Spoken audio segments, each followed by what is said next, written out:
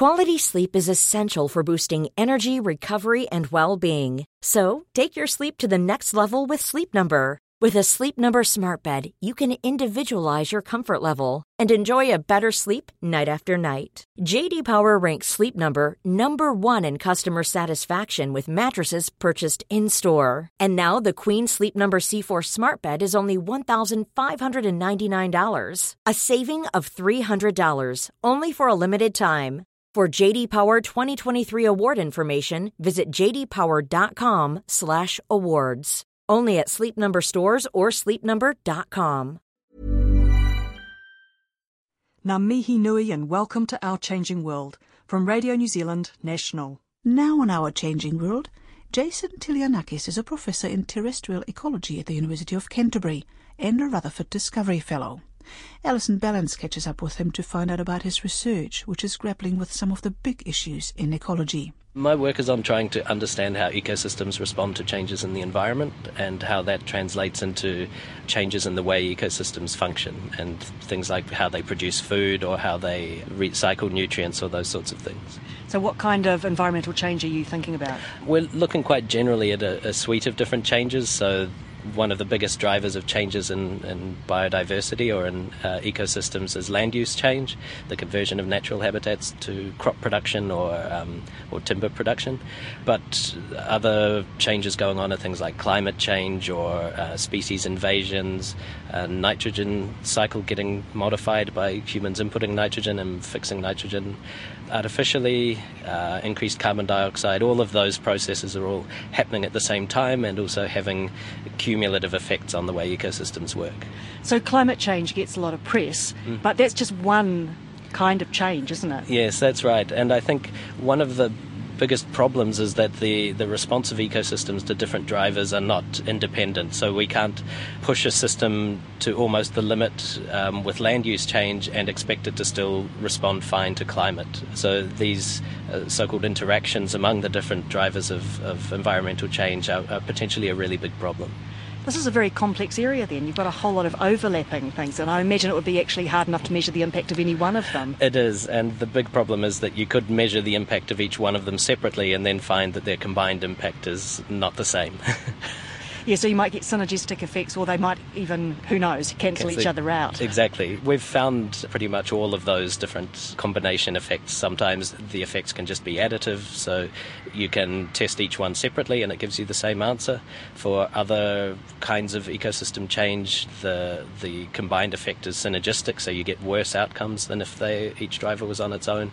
And then other situations, they can somewhat cancel each other out, or they both impact the environment in the same way so that once the damage is done by one, the other one doesn't do anything additional to it. So how do you go about measuring change? There are various ways to do that. Sometimes we do it experimentally. So we had an experiment up at the University Field Station at Cass, which is an alpine region near Arthur's Pass. For that, we literally warmed up the ground. So we put heating cables underground and warmed up the plots to see how climate change would affect communities. And at the same time, we added nitrogen to some of the plots and not to the others. So we could see how the interactive effects of those two changes affected the plant growth, the insects that feed on the plants, the natural enemies of those insects, and also soil processes and soil microbes. And what were the results of that experiment? We've had lots of different results. The first thing we found was that under those conditions of change, you get the herbivores, so the things that are commonly pests on crops, tend to win out. So they increase in abundance much more than their natural enemies who can't keep pace with them. And also they end up benefiting more than the plants that they're feeding on. So you get the food pyramid of plants to herbivores to carnivores gets squashed at the bottom, basically. Does that settle out over time? Not during the course of the experiment. We ran it for a couple of years, but over time there would have to be some limitation on the herbivores when they had less plant food to eat.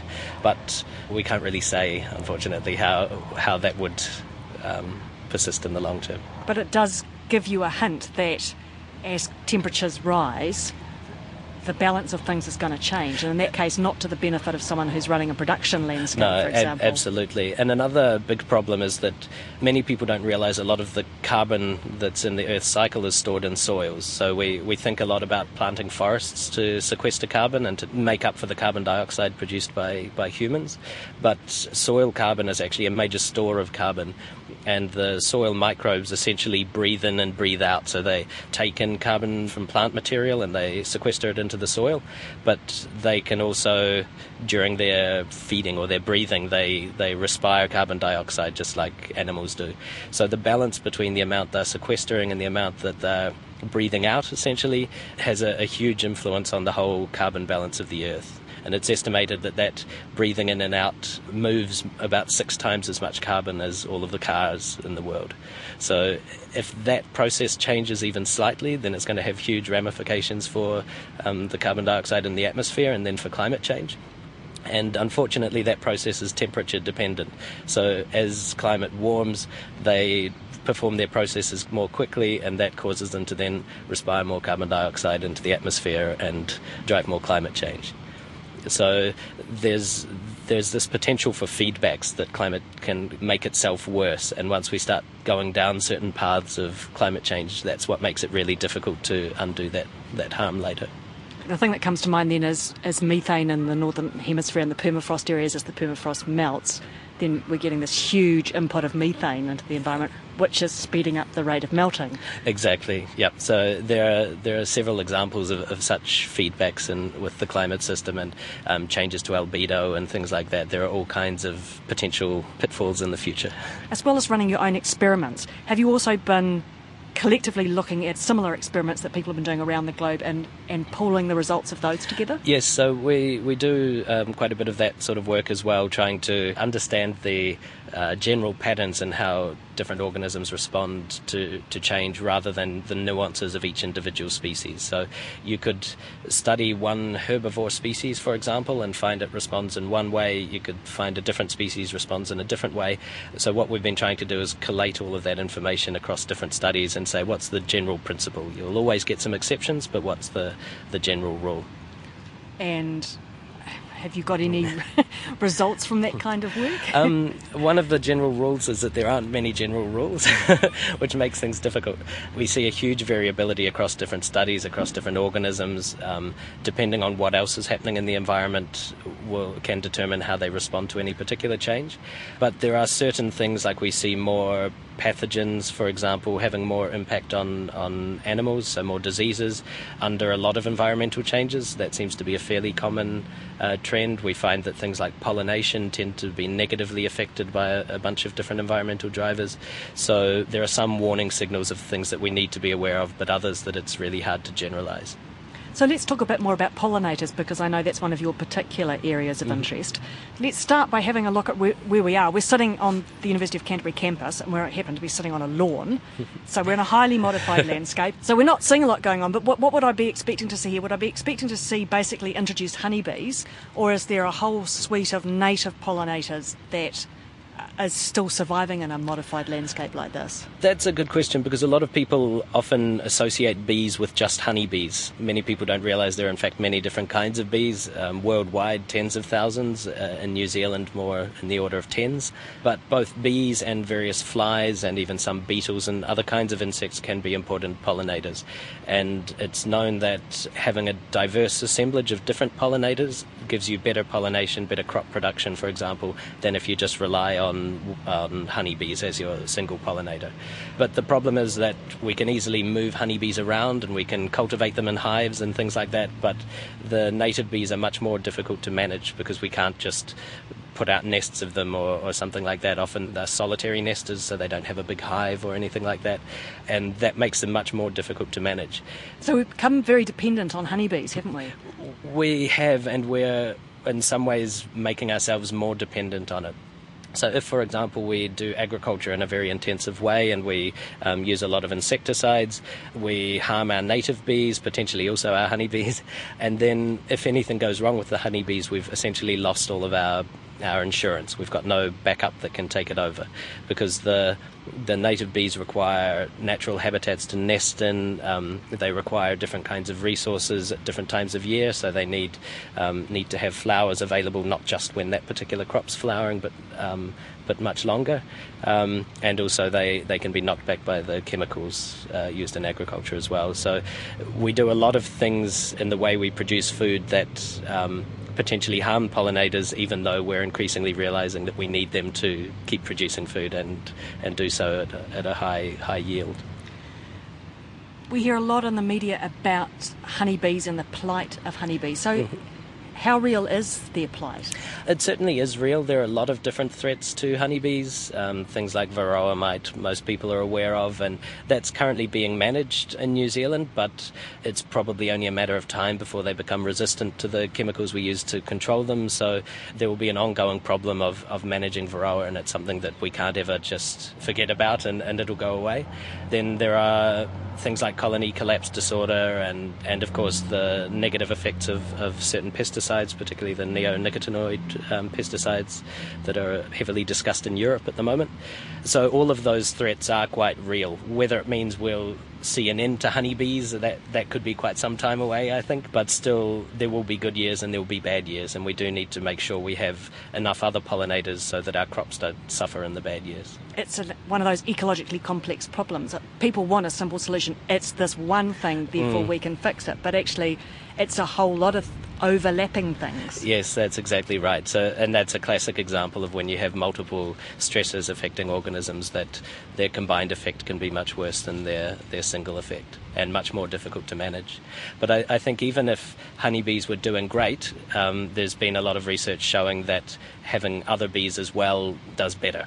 So I think even in the best case scenario, we need other pollinators if we want to get the maximum yield out of our crops, and more so if there's a risk that honeybees might have troubled times.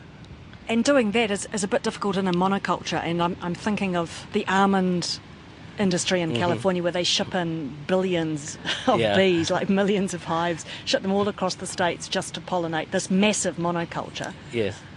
Whereas actually to put some resilience in that system, you'd need it to be much more biodiverse at a number of levels. Yes, that's exactly right. So this concept of resilience is something we're working on quite a lot, and trying to understand how you can, even without knowing what the next problem's going to be or the next threat's going to be, how can we make ecosystems structured in such a way that they're able to handle all kinds of slings and arrows that might come their way. So things like a diversity of habitats in a landscape, not just having expansive monocultures, maintaining soil quality and production systems so that they stay productive in the long term, all of these sorts of things, managing water, they're all part of keeping the whole system functioning in the long term. What do we risk ending up with if we don't make our ecosystems more resilient?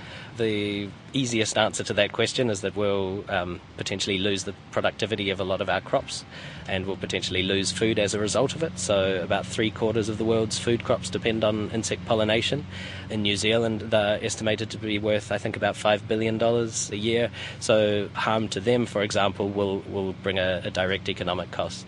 But then there are examples like the dust bowls in the US plains, where their tillage practices or their ploughing were not done in a sustainable way. It made the topsoil very vulnerable to winds or into erosion. They got big dust storms, and now the damage there is probably never likely to be undone. So the threats are very real, and we do have to manage the environment, both the productive and the native environment, in a way that tries to minimise these threats.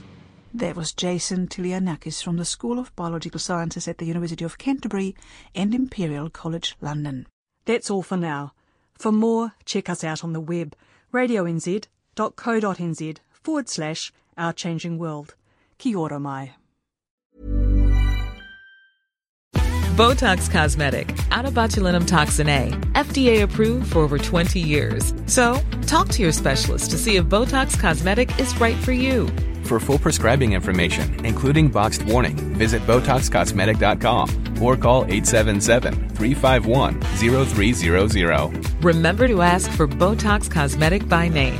To see for yourself and learn more, visit BotoxCosmetic.com. That's BotoxCosmetic.com.